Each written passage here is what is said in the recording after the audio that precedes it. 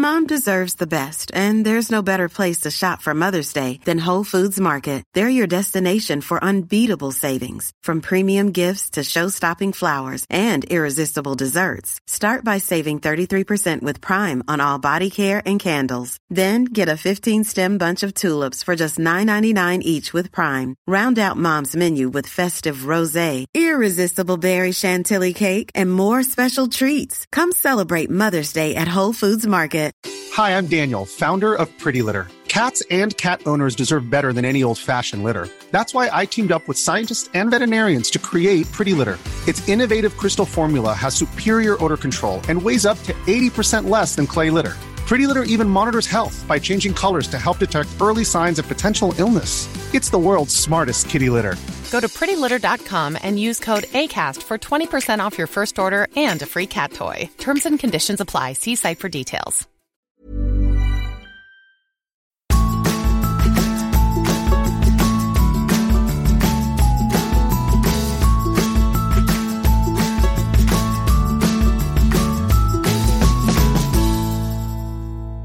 Hallo, og velkommen til Ingefær, en podcast om helse og sånn, med meg, Sara Lossius.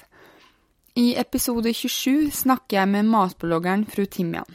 Hun ga i fjor ut en sommerkokebok som ble trykket i hele 23 000 eksemplarer, så hvem andre enn henne kan gi oss masse praktiske tips og triks om hvordan få i oss god og smakfull sommermat, uten å sløse for mye tid på kjøkkenet. Men Fru Timian og jeg prater også om mat i baren, at det synd at kostholdsvaner varierer med sosioøkonomisk status, og at det kan få konsekvenser i årene som kommer, og at vi kvinner må backe hverandre opp, for å nevne noe.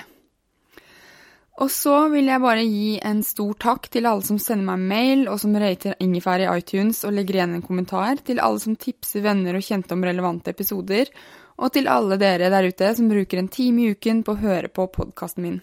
Det er innmari stas, så takk.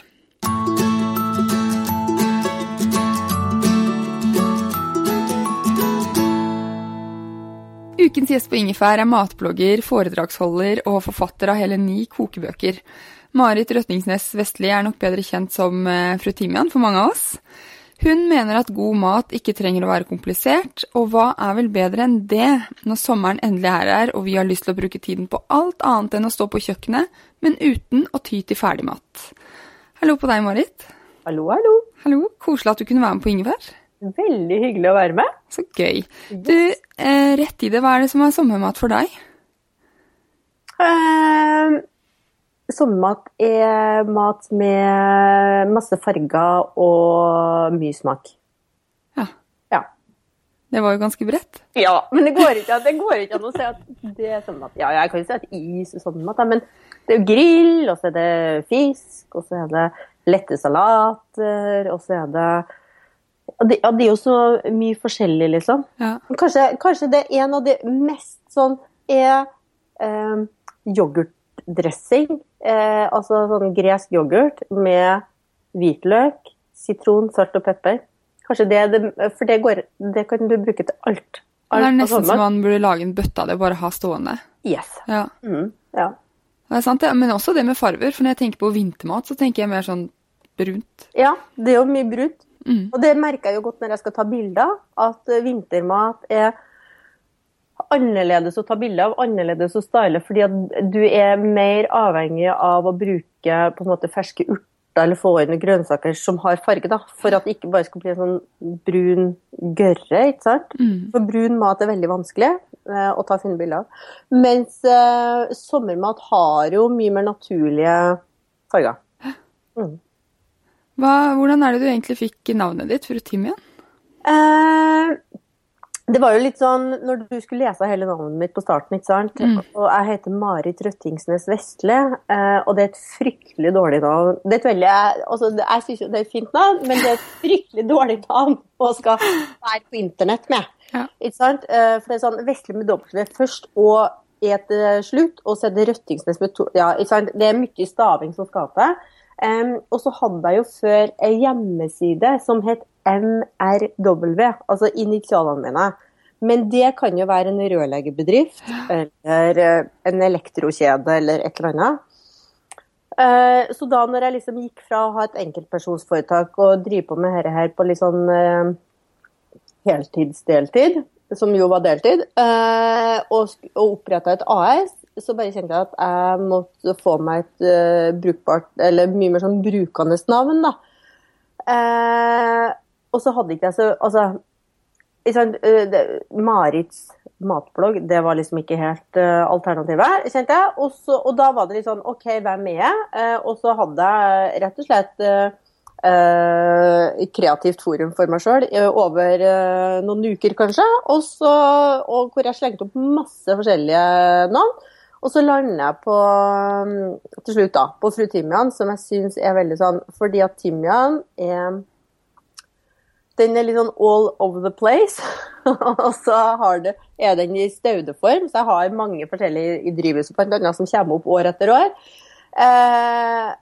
Den passer til det meste, passer til veldig mye, men ganske sånn karakteristisk. Ja, og hardfør. Og så kjente jeg at det passet egentlig veldig bra på mitt bilde av meg selv også. Den lukter godt også, da. Ja, lukter godt også. Lukter veldig godt. Så derfor så kjente jeg det. Jeg hadde liksom aldri kunnet hete Fru Estragon, liksom. Nei. Fru Basilikum, det litt mer sånn... Ja, men Basilikum, men den dør jo med en gang. Ja, den gjør det. Ikke sant, 2 varmegrader ute, hjem fra butikken, veldig vanskelig. Timian litt mer hardfør. Ja. Timian, naboene har timian som bare det i hagen, vokser vilt. Ja, det vokser vilt. Ja, nei, så derfor så kjente jeg, nei, det var liksom sånn passe sånn neppå da. Ja. Jeg jo ganske sånn neppå-menneske. Ja, for du beskriver deg selv slik, jeg, Fru Timian, en engasjert og begeistret, matformidler av ukomplisert, ujålete og umåtelig god mat. Ja, ikke sant? Den flott, den. Ja, den ganske fin, det. Men hvorfor det så viktig for deg at maten skal være ukomplisert og ujålete? Fordi at jeg nok et ganske ukomplisert... Altså sånn, det som viktig for meg da, jo at folk bruker oppskriftene mine. Og da tror jeg at det greit, at de ukomplisert, at de enkle å ha, sant? Altså, det masse hverdagsmat her. Og jeg jo et menneske som... jeg elsker å ha besøk. Vi har masse besøk. Sånn som i går hadde vi sånn etterlag for sønnen vår ble konfirmert i helga da. Og så ser jeg det, fordi at vi har ikke så veldig stort hus, og så var det stappfullt, og det var egentlig ikke plass rundt bordet. Her sånn typisk scenario hjemme hos oss. Vi har større hjerterom enn vi har hus. Og det litt sånn, jeg elsker å ha besøk, og for å kunne gjennomføre det da, som jeg lager, så må vi gjøre ting litt sånn ukomplisert. Jeg vil heller ha masse besøk som spiser kjempegod mat, men som liksom sånn kurant å lage, enn å ha, ikke sånn gourmetklubbmenneske da, som står og stæsjer og steller med 7 retter på en lørdag. Det jeg liksom ikke, fordi at da, det kan en jo ha liksom 1 gang i året. Jeg vil heller ha masse folk som kommer på pannekaker på en tirsdag. Jeg vil heller være en del av festen, så invitere folk på mat, men liksom være med og drikke den vinen, ikke stå på kjøkkenet alene. Og sånn jeg også, sånn at saken det at hjemme hos oss, og det ikke sånn det virkelig, så veldig ofte gjestene med å både dekke bord og tar oppvasken etterpå. Det veldig sånn, og de går i skapene selv, liksom, og finner det de skal ha. Så koselig. Ja, og det nettopp det, og derfor, og jeg tenker, en blogg jo veldig personlig. Og jeg har jo veldig tro på det, for at jeg kan ikke late som jeg noen annen enn jeg og derfor så finner du veldig lite mat som veldig stæsja. Du finner veldig lite mat som sånn, som passer til en 4-retters. Altså, du kan godt lage, jeg veldig glad i småretter da, så jeg kan godt ha 7 småretter på bordet liksom, men ikke en sånn à la carte middag, fordi at det vet jeg, og da klarer ikke jeg å formidle det heller på en tro måte. Så derfor det viktig for meg. Hvordan det du ble matblogger? Jeg jo utdannet noe som heter sivilmarkedsfører fra Norges Markedsførskole, og jobbet i avis i mange år. Jeg jobbet som opplagssjef i Avisa Vårt Land, og som markedssjef i Ukeavisen Ledelse. Så flyttet jeg til Rakkestad, for det var i Oslo, så flyttet jeg til Rakkestad, som da ligger 8 mil utenfor Oslo i Østfold. Toget tar liksom 1,5 time, 1 time og 3 kvarter, men du kjører på litt over en time. Så pendlet jeg et halvt år mens vi bygde hus og var gravid, og så bare kjente jeg at det har jeg ikke kommet til jorda forrige året, så da måtte jeg finne på noe annet. Så det var liksom bakgrunnen, og så drev jeg og syslet med liksom forskjellige ting, men fant ut at jeg kunne jo bake, så jeg kunne jo lage bakebok, og tenkte at jeg kunne bare lage bok, og så skulle millionene renne inn da. Så da fikk jeg meg kontrakt faktisk med Cappelen, og laget bakebok. Millionene rant ikke inn, altså. Det gjorde de ikke. Men det var liksom starten, da. Og så brukte jeg liksom den selgeren i meg, og så selgte jeg inn matspalter i forskjellige aviser og sånn. Og alt det gjorde jeg mens jeg hadde annen jobb ved siden av, som jeg fant meg her i distriktet. Så jobbet jeg litt sånn deltid i mange år. Litt med mat og litt med andre ting, og så bare kjente jeg at nå det nok. Ja, så det 3,5 år siden snart. Så jeg liksom sa opp alt fast, og så bare laget et AS, og så ble jeg ansatt i mitt eget firma.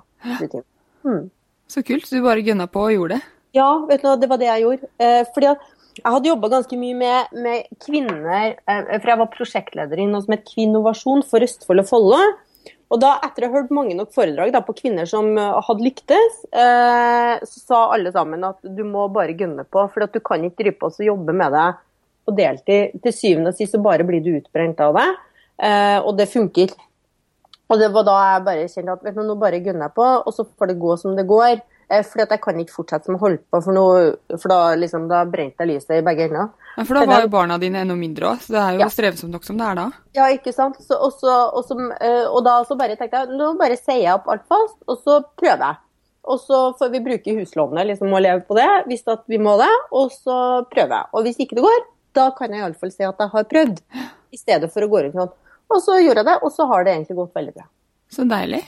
Ja. Klapper du deg selv på skulderen innimellom, eller? Jeg hadde sikkert kunnet gjort det mer. Ja. Du får gjøre det etterpå, etter vi har snakket. Nei, gjør hun det? Ja, nå gjør jeg det. Ja, flott det. Men du lever jo og driver med mat. Blir du aldri lei mat? Jo. Ja. Da spiser jeg knekkebrød med smør og hvitost, eller brødskive med smør og hvitost. Ja. Da nøytraliserer jeg alt på en måte. Jeg skjønner det. Vi gjør det selv, hjemmelagd knekkebrød med geitost. Eller hvit geitost da. Ja. For jeg blir noen ganger, men ikke så veldig ofte, men det liksom sånn, eller hvis at jeg stresset veldig mye å gjøre, du bare kjenner at da det bare sånn, da bare drikker jeg te, og kanskje spiser nok tyrkisk pepper til at jeg blir helt ekstremt dårlig i magen, og så spiser jeg knekkebrød med hvitost. Har du alltid tyrkisk pepper på kjøkkenet? Nei, jeg kan ikke, fordi da spiser jeg det, så jeg får så vondt i magen av det. Så jeg kan ikke ha det. Så jeg bare kjøper en pakke når jeg føler at jeg må ha det. Når du virkelig litt desperat? Ja. Når jeg var student, vet du, så røyka jeg. Det gjør jeg. Det veldig lenge siden jeg sluttet på det.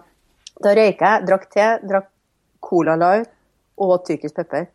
Til jeg fikk magesår. Så det hørtes litt som oppskriften på helse det der, altså. Så heldigvis da, så tok jeg til fornuft når jeg ble litt mer voksen. Jeg hadde et minne om tyrkisk pepper, og det på ungdomsskolen. Det var at de store gutta, de knuste det, og så blandet vi det med hjemmebrent da, vet du. Ja. Nå drakk ikke jeg heldigvis så mye på ungdomsskolen, men det gjorde de andre, og de ble jo fulle og trolig dårlig i magen av den blandingen der. Det ble de sikkert. Det her ikke en oppskrift på sprit, altså. Bare si det. Jeg var 27 år før jeg begynte å drikke alkohol i det hele tatt. Ja, det bedre å komme sent i gang, altså. Ja, vet du, det synes jeg definitivt. Det sparer meg for mye. Ikke sant? Opplevd veldig mye fint, fordi at jeg ikke drakk noe alkohol. Jeg tror på det. Jeg begynte også sent, og det var flott. Trente håndball i stedet. Var ikke klar. Ja, mye bedre. Det det. Hvordan kommer du opp med en oppskriftsidé? Det jeg litt nysgjerrig på, fordi for min egen del så jeg har ca. 1000 kokebøker, og det hjelper meg daglig. Ja. Men jeg vet de fleste av oss, eller jeg regner med de fleste av oss når de står i butikken klokken 4 for eksempel, altså bare herregud hva skal jeg lage til mat, og så blir det kanskje det samme som de har laget før. Mens du kommer jo opp med oppskrift etter oppskrift etter oppskrift. Det ikke bestandig jeg like kreativ 3:10 når jeg står på butikken heller, altså. Det må jeg bare få lov til å si. Nei, det jo egentlig et veldig dårlig tidspunkt. Fordi at da du sulten, blodsukkeret helt nedpå, og så du egentlig litt stresset, fordi at du skal videre på et eller annet om en time, ikke sant? Så du egentlig litt bakpå da, før du har fått startet. Og det jo derfor ukemenyene så populære. Fordi at det veldig lurt da, å planlegge uka. Jeg veldig dårlig på det selv. Men veldig mange av leserne mine mye mer systematisk og flink til det enn meg. Fordi at når vi blir stresset, så tenderer vi jo til å ta det som kjent og kjært, fordi at det vet vi går fortest. Også sånn, det jo lettest å komme på nye ting når at hvis den sitter hjemme i sofaen og blar seg gjennom et matblad, eller sitter og scroller på noen matsider og sånn, liksom sånn 9:30 på kveld, når ungene akkurat har lagt seg, eller helt på skal legge seg, og liksom det mye lettere å være litt kreativ og komme på morsomme ting da. Eller på morgenen når jeg sitter her på kontoret. Enn akkurat på butikken 3:10. Hvor det du henter inspirasjon fra da? Jeg har ikke 1000 kokebøker, altså, men mitt lass med kokebøker. Og så abonnerer jeg på forskjellige matblad. Og så bruker jeg tid altså på Instagram. Jeg ser på Instagram-feeden min, så det jo 99,7% matbilder på den feeden min. Og da, når jeg ser ting som det så godt ut, og så klikker jeg meg inn, så går jeg på profil, og så klikker jeg meg inn på oppskriften, og så går jeg, og så sjekker det, og sånn. Sånn at jeg blir jo veldig inspirert av det som jeg ser rundt meg, sånn. Alt for lite ut å spise. Det avbrev med å bo på bygda, liksom, for å bli inspirert der. Men jeg merker jo det, altså det å liksom få andre impulser fra enten ut å reise, eller ut å spise, eller lese blad. Så det viktig. Men når jeg gjør det da, så tenker jeg at da det viktig å, altså det ikke noe morsomt å bare ta en oppskrift og så bare lage den, og så legge den ut på bloggen og late som den min. Det funker dårlig. Noen ganger så lager jeg akkurat det som jeg leser i bok, men da skriver jeg bestandig at for eksempel, en av mine store oppskriftshelter da, jo Martha Stewart. Hun har veldig gode oppskrifter, spesielt på baking. Og da skriver jeg det. Her oppskrifter til Martha Stewart, liksom. Sånn og sånn og sånn. Men ellers så liker jeg også, og så tar jeg liksom litt herifra og litt derifra, og så ja, sånn da. Men man må jo hente inspirasjon utenfra, tenker jeg. Det gjør alle. Med mindre man et matgeni. Nei, men vet du, de matgeniene, de gjør det, de, tror jeg. Men at de henter inspirasjon kanskje fra andre steder, da. Men jeg tenker at forskjellen på kanskje menigmann og sånne som deg, da, at, og det må man, det tror jeg man kan lære seg til selv, altså, man må bare ha øvelse til det, at når man smaker på maten, så bare, noe som mangler, men vet ikke hva, mens du bare, det litt timian, for eksempel, da. Men det vel øvelse som skal til. Ja. Og jeg, altså sånn, jeg vet ikke hvor godt jeg hadde slått ut i en smakstest på ting, altså, men, og så vi jo, vi jo forskjellige på hva vi liker og hvordan vi vil ha det, men selvfølgelig, fordi at, og det har jeg godt av å høre noen ganger da, fordi at jeg sånn som kan skrive sånn, smak til med salt og pepper og sånn. Og så hadde jeg et eksempel her nå før helga, hvor en venninne, de skulle ha konfirmasjon dagen etter oss da, og så drev hun også og ordnet med det, og så ringte jeg meg, hvordan gjør jeg sånn og sånn og sånn? Og så jo, da gjør du sånn og sånn, og så bare og så tar du bare litt av det og litt av det, og så, og hun bare, Marit, jeg hater når du sier sånn, så tar du bare litt av det og litt av det. Jeg må ha en oppskrift, ikke sant? Fordi, og det liksom, og det har jeg godt av å høre, jeg som matformidler, at fordi at for meg da, som holder på med dette her, så kan jeg, ja, men så tar jeg litt av det, og så smaker jeg meg frem på det, men for en som ikke så matinteressert da, og som så vil at det skal stå, ok, det skal stå halv teskje salt. Fordi at, og da bruker jeg halv teskje salt. Og da blir det bra. Og da blir det bra. Og det litt sånn, og det har jeg godt av å bli minnet på da, fordi at ja, vi har så lett for å anta at, ikke sant? At de andre folk tenker det samme som oss, på samme hvilke tema det gjelder i livet. For du setter vel også din ære at oppskriftene dine skal være så bra skrevet som mulig, at alle kan få vellykket resultat? Ja, og det synes jeg veldig viktig. Og det litt sånn, og selvfølgelig, noen ganger så skriver jeg feil i oppskriftene mine, for jeg har ikke et sånt kobbel med sånn kokker bak meg som etterprøver oppskriftene mine mange ganger. Så selvfølgelig noen ganger så har jeg skrevet feil, og da går det galt. Men det viktig for meg at oppskriftene er riktige, og jeg kjenner veldig sånn, noen ganger, altså hvis det er noen sånn, dette ble kjempemislykket. Men hvis det ofte da, så har jeg kanskje noen flere som har skrevet, dette var kjempegodt, og da så kan jeg stole litt på at da er det faktisk det andre mennesker som har gjort noe feil, da, og at det ikke er. Ikke sant? Men det er jo en sånn balansegang, og hvis jeg får flere tilbakemeldinger på en oppskrift, at dette funker, og ingen har skrevet at det funker, da må jeg jo trekke oppskriften, og så må jeg prøve den igjen, ikke sant? Og så finner jeg kanskje ut at, her har jeg skrevet noe feil. Men heldigvis er det sjelden, altså. Du har jo mange oppskrifter har du laget til sammen, vet du vel? På bloggen min så tror jeg har en sånn 1600 oppskrifter. Det er ikke verre, nei. Nei, nå skal jeg bare gå inn og se, for at jeg har nemlig, skal vi se her nå, jeg har nemlig et kartotek over alle oppskrifter som jeg har hatt ute i ei avis, eller i et magasin, eller ut i et eller annet. Skal jeg bare gå inn og skal se hvor mange oppskrifter. Nå kan det være, nå kan det være at noen ligger 2 ganger, men i det oppskriftsarkivet mitt her nå, så har jeg, skal vi se, det ligger alle oppskriftene, for hvis jeg skal søke meg frem til bilder, sånn da, så bruker jeg det her, og her ligger det også, så langt ned mot her. 2413. Visste du at du har laget så mange oppskrifter selv? Nei, eller jeg visste fordi at jeg hadde liksom peiling på at jeg lå kanskje på rundt 2000 og sånn. Og det er da frem til 31.12.2015. Så det er noen flere? Det som jeg har laget i år ligger ikke inn i det registeret. For det oppdaterer jeg liksom en gang i året.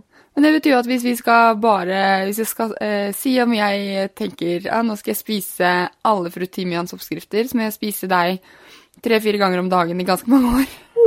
Men det er en del som du ikke vil finne noen plass, som du kanskje bare finner i en gammel avis. For jeg merker jo det, altså en del av de første tingene jeg laget, de kommer aldri til å komme ut på bloggen, vet du. Eller oppskriftene kan jo være bra, men bildene og sånn er kjempedårlig.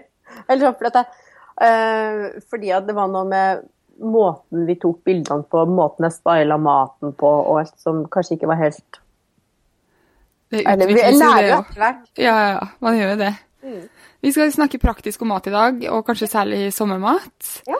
For det er jo innmari mye mat som er i sesong nå, som bør utnyttes. Og så er det jo også en sesong hvor vi har lyst til å være ute, og ikke bruke så mye tid på kjøkkenet. Så hvordan løser vi det dilemmaet der? Da må vi... Altså det å bruke grill da, og grill går an å brukes til veldig mye mer enn pølser. Å lage litt sånn fiskeposer, å bruke grill og bruke folie da, er jo kjekt, for da baker du liksom maten i grill, og da får du vært ute.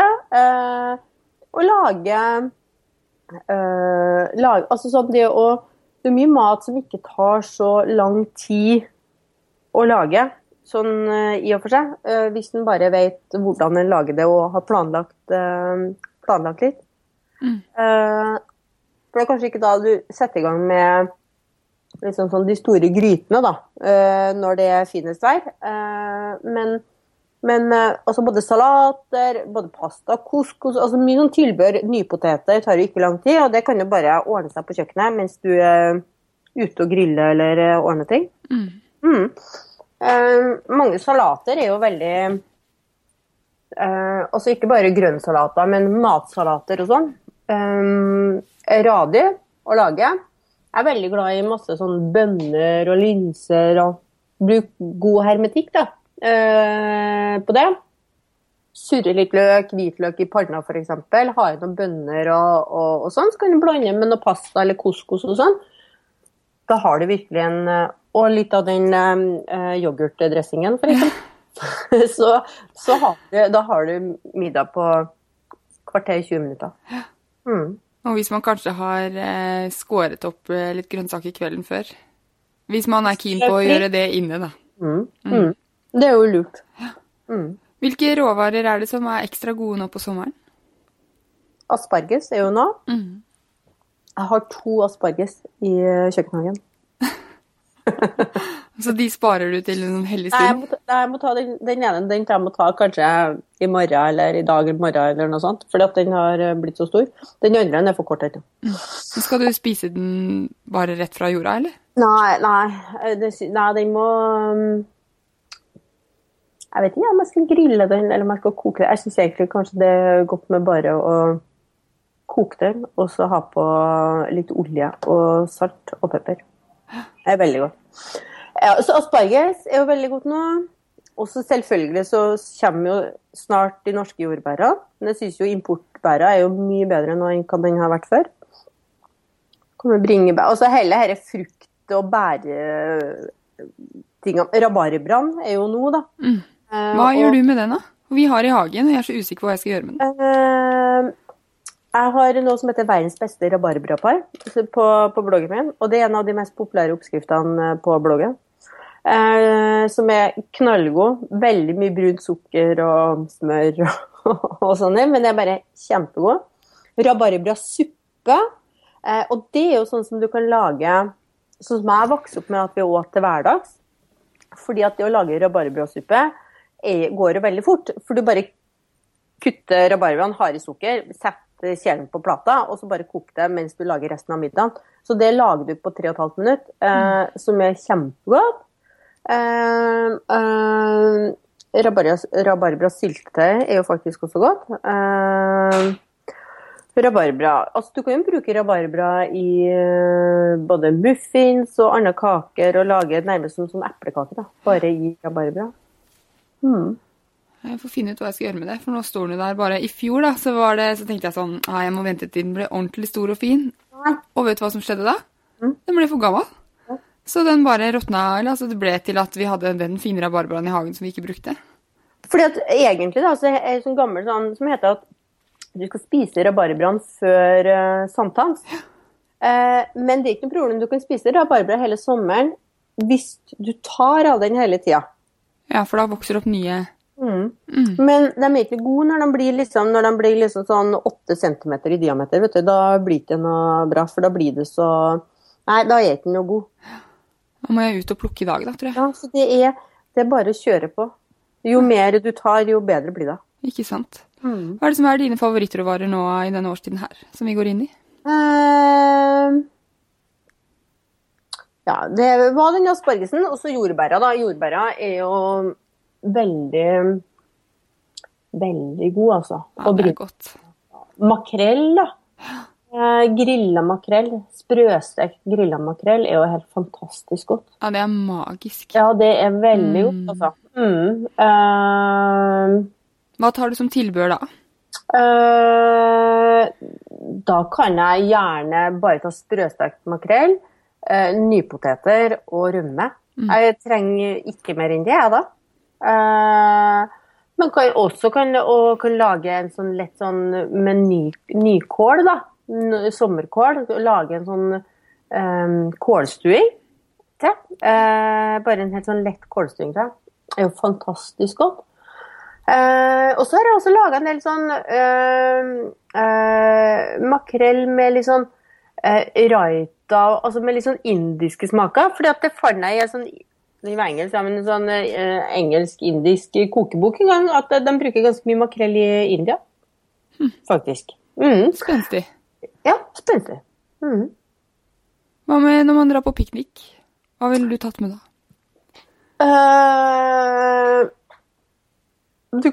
Oi, unnskyld. Når du drar på piknik, så altså sånn, en kan jo liksom gjøre seg veldig føre og liksom lage masse sånne småretter og sånn. Jeg er ikke så veldig god på det da. Innimellom. Men det også, altså lage du kan lage litt sånn, litt store rundstykker som du grever ut litt sånn innmaten på og fylle med godt pålegg for eksempel, og så surre sammen. Så det synes jeg er veldig godt. En pai er jo fint å ha med seg på en piknik, for eksempel. Du kan lage sånne små porsjonspaier. Det er jo knallgodt. Ellers tenker jeg, det å ha med seg liksom masse sånn oppskjært vannmelon og jordbær og god drikke, eller kan lage en limonade, for eksempel, som er kald og god. Og så er det godt med noe som er litt sånn salt også. I hvert fall hvis det er litt sånn sol, så er det godt med noe som er salt også. Så kunne du bare ta litt sånn kjøp ferdig potetgull også, som du blander med, som du har i en liten skål. Sammen med litt sånn, du kan jo lage hva annet kan man ha med da? Jeg tenker det meste, men at det er liksom greit å tenke på hva er det som tåler å være innpakket i en stund da. Ja, ikke sant.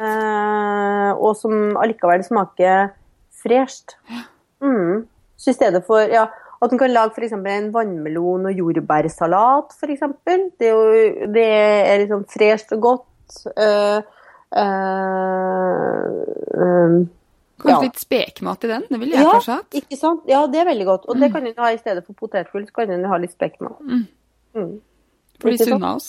Det er jo godt. Hva er det du serverer når du får folk på sommeren på besøk? Du har en hel bok å ta, si. Ja, ikke sant? Da serverer jeg vel alt fra... Altså sånn, hvis det er vært det, så serverer jeg et eller annet grillmat ofte. Og det kan være liksom både fiskeposer og grillet makrell, eller gode pølser, eller hjemmelagde hamburgere. Det er jo bestandig veldig poppis. Eller det kan være en langstekt svinenakke, som du steker på indirekte varme i mange timer. Og, med coleslaw og sånn. Ja, og så har jeg jo fått meg. Eller jeg har ikke fått meg, jeg har kjøpt.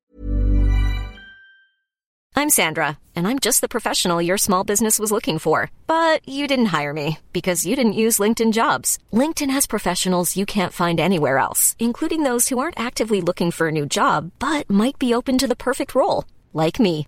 In a given month, over 70% of LinkedIn users don't visit other leading job sites. So if you're not looking on LinkedIn, you'll miss out on great candidates, like Sandra. Start hiring professionals like a professional. Post your free job on linkedin.com/people today. Many of us have those stubborn pounds that seem impossible to lose, no matter how good we eat or how hard we work out. My solution is PlushCare. PlushCare is a leading telehealth provider with doctors who are there for you day and night to partner with you in your weight loss journey. They can prescribe FDA-approved weight loss medications like Wegovy and Zepbound for those who qualify. Plus, they accept most insurance plans. To get started, visit plushcare.com/weightloss. That's plushcare.com/weightloss. En sånn terrasseovn, som er altså en sånn pizzabakeovn, som jeg fremdeles er i litt sånn utprøvingsfasen på. Fordi at det er litt sånn typisk helgesyssel, og så har vi hatt litt dårlig vær i helga, hvor jeg har hatt tid. Men, så jeg driver og prøver meg veldig da, på type italienske pizzaer. Og så putte ting i ei langpanne, eller sånn, og så bare putte inni mellom flammene. Og det blir jo så godt, vet du. Det er helt fantastisk. Og det som er fint med denne ovnen da, er jo at den er for en del sånne murer, sånne ovner er jo sånn som du må fyre opp dagen før og sånn. Men her klarer seg liksom en time før. Og så er jeg oppe i 450 grader. Oi. Men 450 er varmt til å ha en pizza, altså. Og jeg har ikke helt klart å få teken på å både kombinere tynn pizzabunn, få det av og på spaden inn i stekeovn på 450 grader, uten at det skal smaker brent under, da, for at hvis bunnen tynn, så klarer jeg ikke å børste av det melet som under. Ja, sånn, jeg kjenner at her jeg er fremdeles i en særdeles læringskurve. For å få alle sånne småting til å funke. Det høres ut som du har noen hellige fremover som du må trene litt på. Ja. Men det er veldig godt. Og så har jeg baket en del sånn gode brød og brytebrød og sånn inni der. Men ikke minst å bare putte masse grønnsaker og sånn inni så langt på den putte inni der. Og så kan bare ta ut så kan du putte på fisk og sånn. Ja. Veldig. Så det tror jeg det blir mye av til gjester i sommer. Og det siste du sier, det med grønnsaker og fisk og sånn, det er jo supersunt også. Så det er jo ikke så vanskelig å leve sunt om sommeren. Nei, egentlig så er det jo lettere å leve sunt på sommeren fordi at det er masse, det er masse gode råvarer, og det er lett faktisk å lage sunn mat på grillen. Vi var på besøk her om dagen hos noen venner og fikk grillet squash, og så bare tok vi parmesan oppå, sånn smeltet. Det var sånn vanvittig enkelt og innmari godt. Så godt, vet du. Ja, skulle ikke mer til for å få meg veldig fornøyd i magen. Ikke sant? Det hørtes veldig godt ut. Ja. Hva er det beste noen kan servere deg en sommer, da? Hvis du kommer på besøk?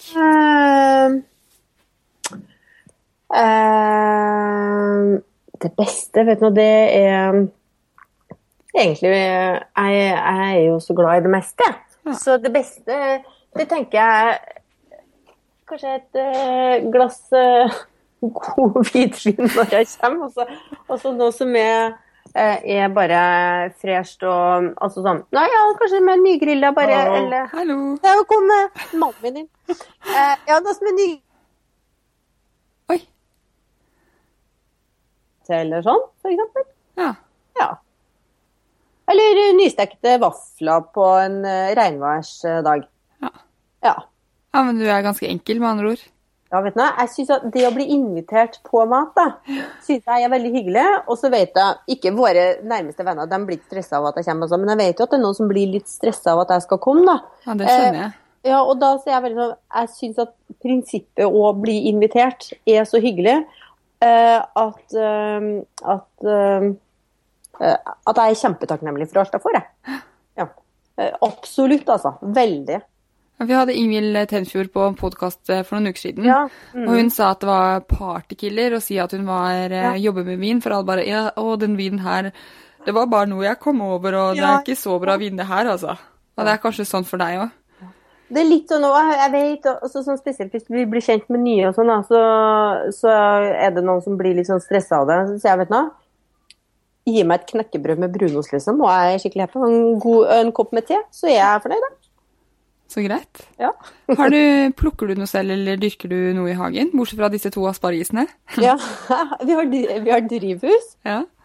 Så der har vi tomater og agurker og squash og masse urter og vintruer, og jeg har et kiwitre, men det ser veldig dårlig ut i år. Og så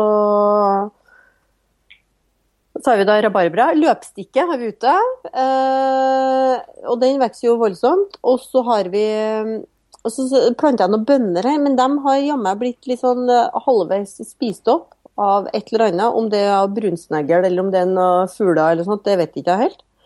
Og så har jeg plantet potet i år. Det har ikke jeg prøvd før, så det blir spennende. Ja. Og så har jeg litt bringebær og bitte litt bjørnebær og rips. Bare sånn lite, altså. Men ja, litt. Nok til å kunne plukke litt og spise, kose seg litt i juli. Ja, nettopp. Det er jo veldig trivelig med noen planter i hagen, da. Jeg synes det. Og vi koser oss så ekstremt i det drivhuset, da. Og det vi er liksom sånn som sitter i det drivhuset på kveldene og koser oss helt fantastisk. Drikker du te eller vin da? Jeg er litt ymse. Ja. Ikke tyrkershot, håper jeg. Jeg tar meg gjerne et glass vin da, liksom, sånn på kveld. Så sitter jeg ofte og jobber, eller... Inni drivhuset? Vi har, det er 50 da, drivhuset.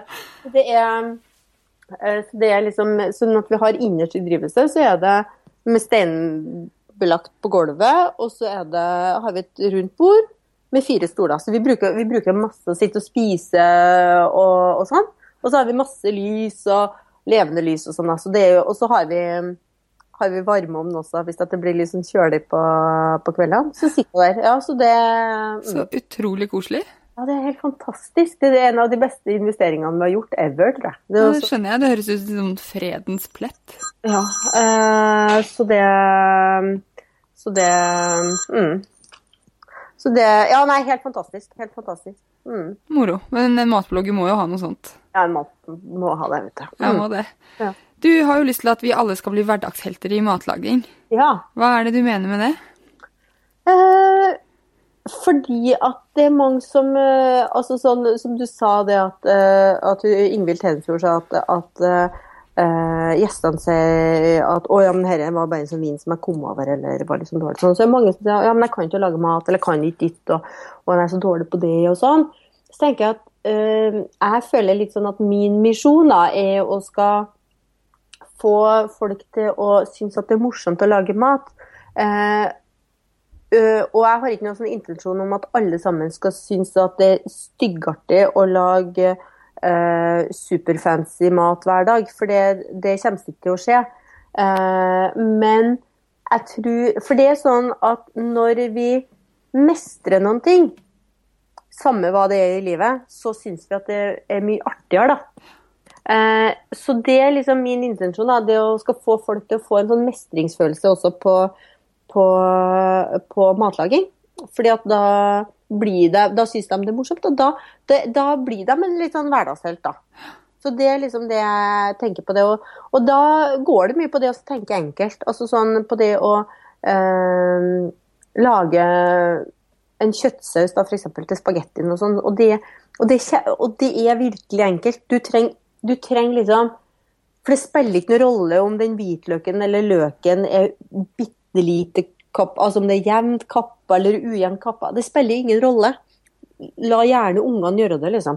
Og sånne ting, og jeg kjenner jeg blir så glad, jeg har hatt en del kurs gjennom kommunen her med både, jeg har hatt noen kurs for foreldre som har barn med overvekt som går på småskolen, og så har jeg hatt noen kurs hvor alle foreldre til 2-åringer har blitt invitert på sånn 2-kvelders matkurs, hvor jeg både har gått gjennom ting, liksom, litt sånn ernæringsting, og så hvor vi har laget mat sammen. Og jeg tror kanskje det som gjør meg, noe av det som gjør meg aller mest lykkelig da, det er når jeg et år etter kurs eller sånt, treffer folk, og så sier de, vet du, vi lager fremdeles, og den fiskemiddagen der, og vi lager det, og det kan være mennesker som nesten aldri har laget mat før, fordi at de har ikke likt det, og de har ikke likt det fordi at de har ikke visst hva de skulle ha gjort med ting, sant? Og da kjenner jeg sånn glad langt i sjela, da, for da føler jeg, da har jeg virkelig utgjort en forskjell. Ja, det skjønner jeg. Da ble det veldig dårlig lyd. Kanskje du datt ut? Fra skjermen? Nei, nå var det bedre igjen. Ok, ja. Ja, men jeg blir liksom veldig, veldig glad for da har jeg jo virkelig fått lov til å være med da, og pirke bort i noen sånn at de har blitt noen sånne hverdagshelter. Og så gir de, jeg er veldig opptatt av barns kosthold da, jeg er veldig opptatt av det. Veldig opptatt av at det er vi som er voksen som skal bestemme. Jeg synes at vi er skikkelig frekk mot ungene våre når vi lar ungene våre bestemme hva de skal spise. Fordi at de har ingen forutsetning i det hele tatt for å vite hva som er bra for dem. Det er det vi som har. Vi kan gjerne gi ungene våre lov til å velge mellom laks eller torsk til middag. Det må vi gjerne gjøre. Men det er ikke ungene som skal bestemme hva vi skal spise til middag 7 dager i uka. De kan gjerne bestemme at på fredagskveld, altså sånn, hva har dere lyst til å spise på fredagskveld? Det er helt greit. Altså, jeg er jo ikke sånn diktator, men jeg er veldig opptatt av det. Jeg er veldig opptatt av å få inn disse gode vanene. Og da er det ofte jeg får sånn, ja, men ungen min spiser ikke sånn og sånn og sånn. Og da er jeg litt sånn, jo da, de gjør det bare de blir sulten nok. Så gjør de det. Men unger er veldig små når de skjønner at kan du bare vente bitte litt? Jeg skjønner, det er far din som ringer igjen. Kan du ta den? Gå ut og stå nå. Jo, jeg tenker det at unger er veldig små når de skjønner at de kan tvinne foreldrene sine fullstendig rundt lillefingeren. Og foreldrene går på limpinne. ungene sier at de ikke liker middag, og så vet de det at 3 kvarter etter middagen, så kommer mamma eller pappa og spør om de skal ha brødskive. Fordi at da er de sulten. Eller at de går og spør, kan jeg ta meg brødskive nå? Og så får de ja til det. Selvfølgelig, da så letter de være og så spiser den middagen som de ikke har lyst på. Men hvis at de ikke får det, så lærer de seg å spise det som blir servert. Og det har du igjen for å ta den kampen da, når ungene er små. Det har du igjen for. Fordi at da lærer de seg til å spise mye forskjellig. Men tror ikke du... altså det høres nesten litt sånn gammeldags ut. Kan jeg si det? Ja, og det må du gjerne si. Og jeg tror at det er en gammeldags måte som funker fint da. Fordi at altså, det er jo en grunn til at hvis du reiser til Frankrike, som jo det er kanskje litt ekstremt da, men det spiser ungene alt. Det er fordi at de får den maten som blir servert, og that's it. Men jeg er nok litt gammeldags på mange ting da. Jeg er sånn som mener at jeg som voksen er bedre i stand til å ta mange avgjørelser for ungene mine. Og det handler ikke om at jeg skal umyndiggjøre ungene, det handler egentlig mye mer om at jeg myndiggjør dem, fordi at jeg lærer dem til å,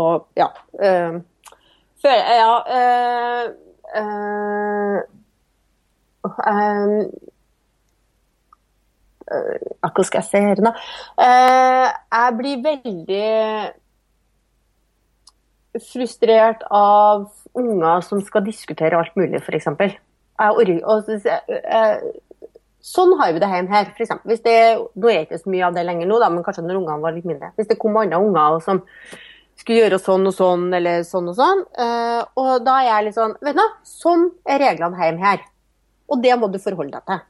Hjemme hos oss er vi litt streng på det, fordi at jeg orker ikke at det er ungene som skal bestemme reglene. Dem er det vi voksne som bestemmer. Og jeg tror at ungene har det best når de har gode rammer. De kan være innenfor, både når det gjelder mat, og når det gjelder livet generelt. Da. Så tror jeg at det er da ungene får et trygt og godt rom, som de kan utvikle seg som mennesker innenfor. Og det tenker jeg på en måte, og jeg har aldri tvinget ungene mine til å spise noen verdens ting, men jeg har sittet ganske mange timer og ventet på at de skulle ha spist ferdig dette og hint, liksom. Det har jeg gjort. Men jeg har aldri tvinget dem til å spise, men de har blitt eksponert for tingene, og de har blitt vant med at de ikke får noe annet i stedet for, men at da er det min oppgave som voksen å tenke på at det er jo hyggelig da at alle sammen liker noe av det som blir servert til middagen. Sånn. Men da er jo resultatet at de liker mye. Ja, for sånn strategi har jeg også hatt. At, jeg tenker at mine er jo bare 1 og 3 år, da, så de er litt mindre. Men at jeg og Jon, hovedsakelig jeg, da, bestemmer hva som serveres. Og så velger de hva på tallerken som de spiser, og hvor mye. Men jeg er jo også sleip nok til at jeg ser for eksempel de få gangene vi har ris, så er det eneste de spiser. Så da får de det innmari sjelden, for jeg vil heller at de spiser mer næringsrike grønnsaker, for eksempel. Så sleip, jeg tenker at hvis jeg da bare hadde servert ris, så hadde jeg gjort det en bjørnetjeneste, for jeg vil ikke ha kresne barn. Og det er sånn, og her har jeg hatt noen diskusjoner om, for jeg har jobbet en del med SFO-er og sånn også, så jeg har hatt en del diskusjoner både med ansatte og med foreldre, når vi var rundt til foreldrene, vi hadde foreldremøte på alle SFO-ene her i Rakkestad kommune da, for noen år siden, så det var jo ikke, og da var det sånn, for eksempel på type varmmat da, som skulle serveres, og at da for alle ungene spise den varmmaten, da er ikke en alternativ mat. Og da var det en del foreldre som blir veldig provosert av det, og da er jeg litt sånn, og nå jeg snakker ikke om syke barn, jeg snakker ikke om barn som har diagnose og alt mulig sånn, jeg snakker om, altså sånn, for det er noen som det må ta spesielle hensyn til alt mulig sånn, det er ikke det jeg snakker om da. Og da er jeg litt sånn, ja, men vet du nå, det er ingen som dør av å være sulten i en time. Det er bare greit det. Hvis ikke de vil ha det, det er deres valg. Og jeg tror at vi må være litt sånn tøffere på sånt da. Jeg skal etterpå I dag så skal jeg på oppfølging på 2 av SFO-ene, så det litt spennende å se om de, for nå det 2 år siden, så det litt spennende å se hva de serverer nå, og hva som funker. Jeg tenker at det litt sånn utrolig hva de liker. Vi har hele tiden bare servert akkurat det vi spiser, fordi jeg vil ha det enkelt I hverdagen. Og det synes jeg har premiert seg I ikke-kresende barn, men også I barnehagen til Ellie og Fie, så har de fast meny. Hver mandag hele året så det samme rett. Ja. Men og der det jo fisk 2 ganger I uken, det vel I den barnehagen. Ja. Og alle spiser. Absolutt alle barna langer I seg den fisken 11:30, for da de sultne. Ikke sant? Og da tror jeg nok det kanskje en del av de som ikke har spist fisk hjemme, men de ser jo at resten av kidsa spiser det, så da gjør de det selv også. Ja, og det sånn, ja, og det nettopp det, fordi at, og det jo litt morsomt at noen ganger ungene kommer hjem, for da har de vært på besøk til en kamerat eller venninne og sånn, og så plutselig så spiser de liksom, liker du det liksom? Og sånn, ja, for det har du spist der og der og der, ikke sant? Og det, så det også se at noen andre spiser, og jeg jo sånn som hvem var det som skrev det som hadde blitt plassert på det leste jeg nå nettopp for en eller annen sånn, som I en alder av 14 år ble plassert ved barnebordet på en fest, og der ble det bare servert pølser mens jeg leste sikkert I avis eller sånn, mens det mennesket satt jo bare lengta bort på voksenbordet, ikke sant? Hvor det ble servert fin mat. Og jeg synes jo, altså sånn, det at det liksom litt sånn, altså jeg synes pølser kan være veldig godt, altså, men sånn, litt sånn halvsimple pølser I de billigste pølsebrødene, det ikke festmat, det vet du. Og jeg kjenner jeg blir litt sånn, hvorfor skal vi bestandig servere det til ungene våre når det liksom fest da? Det går an å servere andre ting som ikke tar så mye lenger tid å lage også. Eller det går, ja, det noe med at vi innskrenker ungene våre veldig, og jeg synes at vi ganske frekke mot ungene våre da. Jeg tenker at de jo like glad I god mat som det vi Ja. Så det litt sånn altså, husker jeg bodde på hotell en stund da jeg jobbet som konsulent, og da var det sånn barnehjørne, og der serverte de akkurat den maten du spiser, og så liksom kunne man forsyne seg da så mange eller uante mengder med is. Ja. Så for det sto jo bare der, og det, ja, jeg må bare holde jentene mine bort fra sånt. Fordi for det første så det veldig smaksløst, og så det næringsfattig, og så det bare, det litt sånn dølt, I stedet for å liksom smake på roastbiffen og ja, så tenker jeg det at det, altså sånn, ja, for det, og det, altså sånn, fremdeles det mange sånne restauranter som har sånn barnemeny, og det liksom fritert pølse og pommes frites. Og så, altså det bare sånn, men så det jo en del restauranter som har mer sånn at de har en barnemeny som egentlig bare vanlig mat, bare at det mindre porsjoner. Og kanskje at de har tatt vekk litt da, og det synes jeg fint. Men jeg tenker at det, ja, og det liksom litt sånn trist hvis at de bare skal leve opp på kjøpepizza og liksom sånne ting da, og det at jeg tror det har skjedd veldig mye bra I barnehager I mange år. Jeg tror fremdeles det mange SFO-er som har en vei å gå ja, på å få ting til å funke både praktisk med at de skal klare å lage den maten og alt mulig sånn, men også å tenke helhetlig og klare å stå I det at ikke alle ungene liker alt sammen med en gang. Ja, ikke sant? Hva det du holder jo foredrag om det her og en del annet. Hva det du fokuserer på når du holder foredrag? Det jo altså jeg fokuserer hva jeg fokuserer på litt avhengig av hva jeg snakker om da, men hvis jeg snakker om her så fokuserer jeg vel egentlig akkurat på det vi har snakket om da, og på det men altså jeg har mer tro på det å komme med gode tips da, enn å bare stå med pekefinger, for da blir jo folk bare sur og sinne og tenker, fy for en megge hun der ikke sant? Fordi at da oppnår jeg ingenting hvis at folk bare skal tro det, eller oppleve det. Sånn at jeg tenker det viktigste for meg jo da å liksom, det er viktig at jeg og dem som hører på på samme nivå, og hvis at jeg klarer å inspirere da, til enkle hverdagsretter som de kan lage, for da trenger ikke jeg å si noen ting om den ferdigmaten. Og så sier jeg det, men det jeg bruker å si da, hvis at jeg er for eksempel på et foreldremøte eller sånn, og så sier det at hvis du ikke bruker å lage noe mat nå, eller kanskje en bare på lørdag eller sånn, så start med å lage kanskje bare på, sette som mål at du skal lage mat 2 dager da, 2 ukedager først.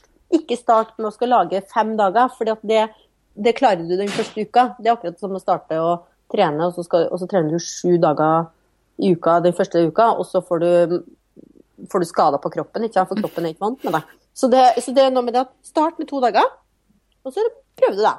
Og så hvis det funker, kanskje du får til 1 dag til.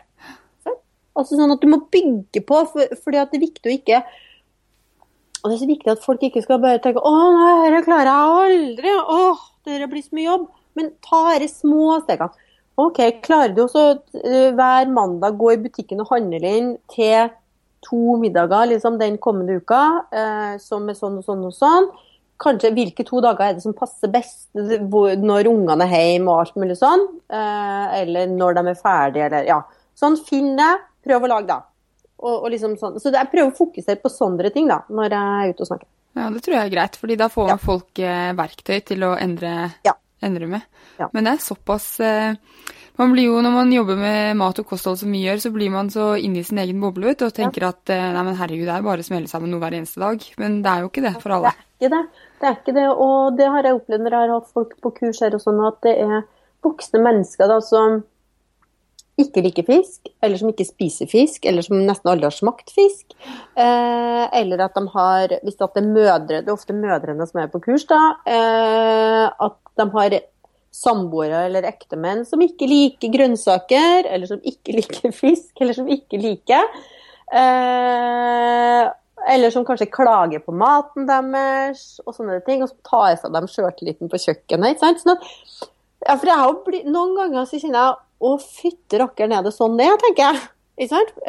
Fordi at det er liksom, det står såpass dårlig til i samfunnet, har jeg tenkt noen ganger. Og så er jo mat, blir jo mer og mer, beklageligvis, et samfunnsøkonomisk, altså at du deler veldig samfunnet da, ut ifra økonomi, men ikke minst utdanning og sånn, og det synes jeg er litt sånn skremmende da, fordi at det vil få så store følger om 20, 30, 40 år, tror jeg.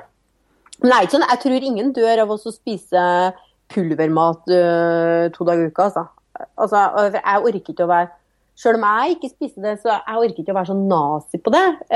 Altså, jeg lever fint, i en alder av 46 år, og vi åt pølse med potetstappe fra pose, altså, i min barndom, og vi åt Toro tomatsuppe, og det går helt greit. Altså, sånn, det er jo ingen som dør av det, men det blir jo litt næringsfattig hvis du bare skal gjøre det. Jeg gjorde ikke det, altså, i min barndom. Vi hadde mest hjemmelaget mat, altså. Men altså, det er helt greit å gjøre det innimellom,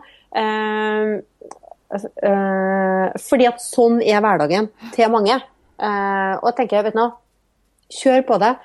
Jeg orker ikke at mat skal være en sånn dårlig samvittighetsgreie, at vi skal prestere og prestere og prestere, for det er det jo veldig også, og jeg vet at jeg med min blogg også kan være med i det da, ikke sant? Jeg legger ut masse på Facebook hver eneste dag, ikke sant? Og man kan jo tro at jeg lager all denne maten hver eneste dag, men det gjør jeg jo ikke, for det er jo mye av det som jeg legger ut på Facebook er jo ting som jeg har lagt ut på bloggen for lenge siden, som jeg bare minner om. Så jeg er fullstendig klar over at jeg har en sånn rolle da, i det, men for meg er det veldig viktig at mat skal være noen ting, både for barn og for voksne, som skal være, for barn så vil jeg aller helst at mat skal være bare noen ting som de egentlig ikke har så veldig sterkt forhold til, som de bare spiser og koser seg med og ferdig med det. Så de ikke skal tenke så mye tanker om det, med mindre de har en diagnose som gjør at de må det, liksom. Fordi at det tenker jeg at det skal de på en måte slippe å forholde seg til. Men det var godt, liksom. At de kan få ha et sånt type nivå på det. Og at for oss voksne at det er så mange som sliter, og det skal presteres, eller det er så mye dårlig samvittighet, og det er så mye sånn da, som gjør at det blir så mye sånn ugreihet da, rundt mat. Dårlig samvittighet over at man ikke spiser sunt nok, eller at man spiser for mye, eller at man ikke varierer nok, eller... Ja. Og da tenker jeg vi kommer litt inn på, for jeg har 2 spørsmål i Ingefær som faste spalter da. Og det med å stresse rundt mat er jo ikke bra for helsen, tenker jeg. Så hva er ditt beste helsetips?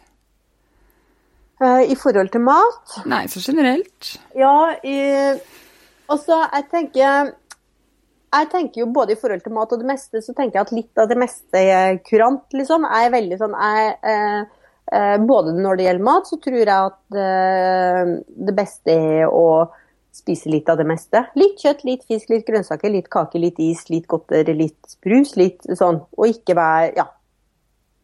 Fordi at da blir det variert, da. Hvis du spiser litt av det meste. Og da mener jeg litt av det meste, liksom. Ikke masse av det meste. Og det tror jeg er sånn på livet generelt, da. Trene litt, lese litt, leke litt. Ikke sant? Hvis den klarer det, da. Og ikke være så opptatt av å være fasaden, at alt sammen skal være så perfekt. Perfekte mennesker er jo dritkjedelig. Tenker jeg da.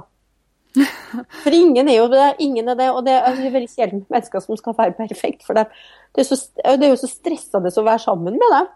Og da tenker jeg at det er en del som kanskje skjules også. Ja, det er jo som oftest det.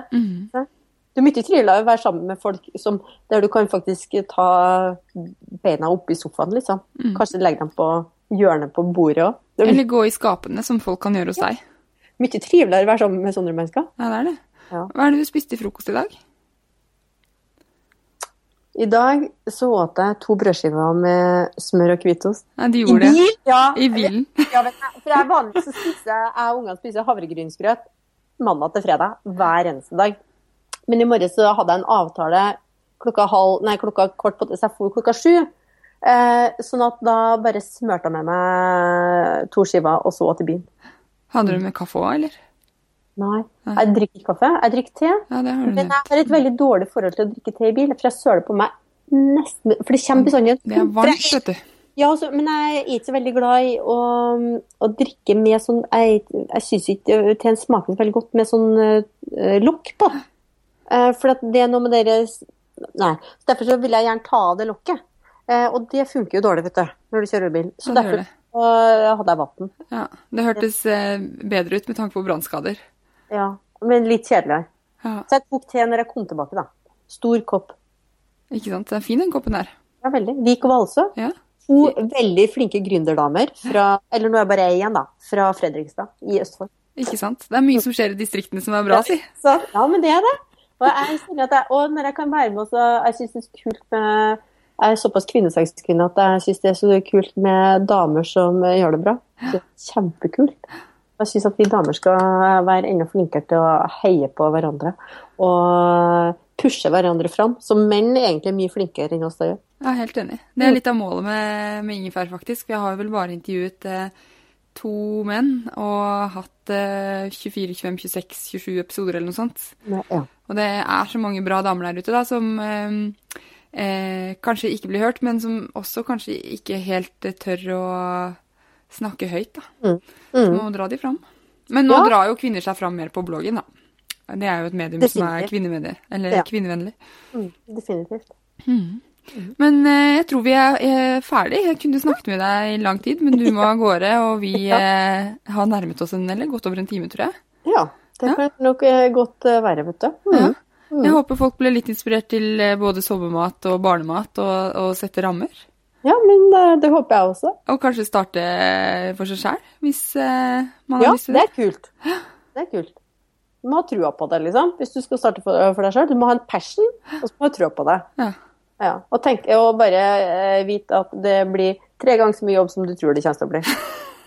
Derfor så må du ha en passion. Derfor du må ha en passion. For har du det, så gjør du det med glede.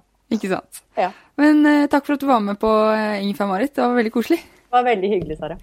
Ha det godt. Ha det.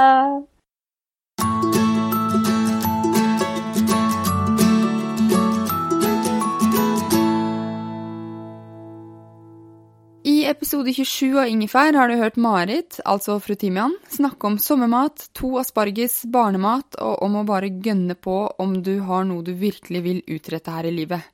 Jeg håper du har blitt inspirert til å nyte alle gode råvarer som er i sesong nå i Norge. Og så håper jeg du får en superfin sommeruke inntil vi høres igjen, og om du ikke har ratet Ingefær i iTunes, kan det kanskje være ukens oppgave. Ha det så lenge! Mom deserves the best, and there's no better place to shop for Mother's Day than Whole Foods Market. They're your destination for unbeatable savings, from premium gifts to show-stopping flowers and irresistible desserts. Start by saving 33% with Prime on all body care and candles. Then get a 15-stem bunch of tulips for just $9.99 each with Prime. Round out Mom's menu with festive rosé, irresistible berry chantilly cake, and more special treats. Come celebrate Mother's Day at Whole Foods Market.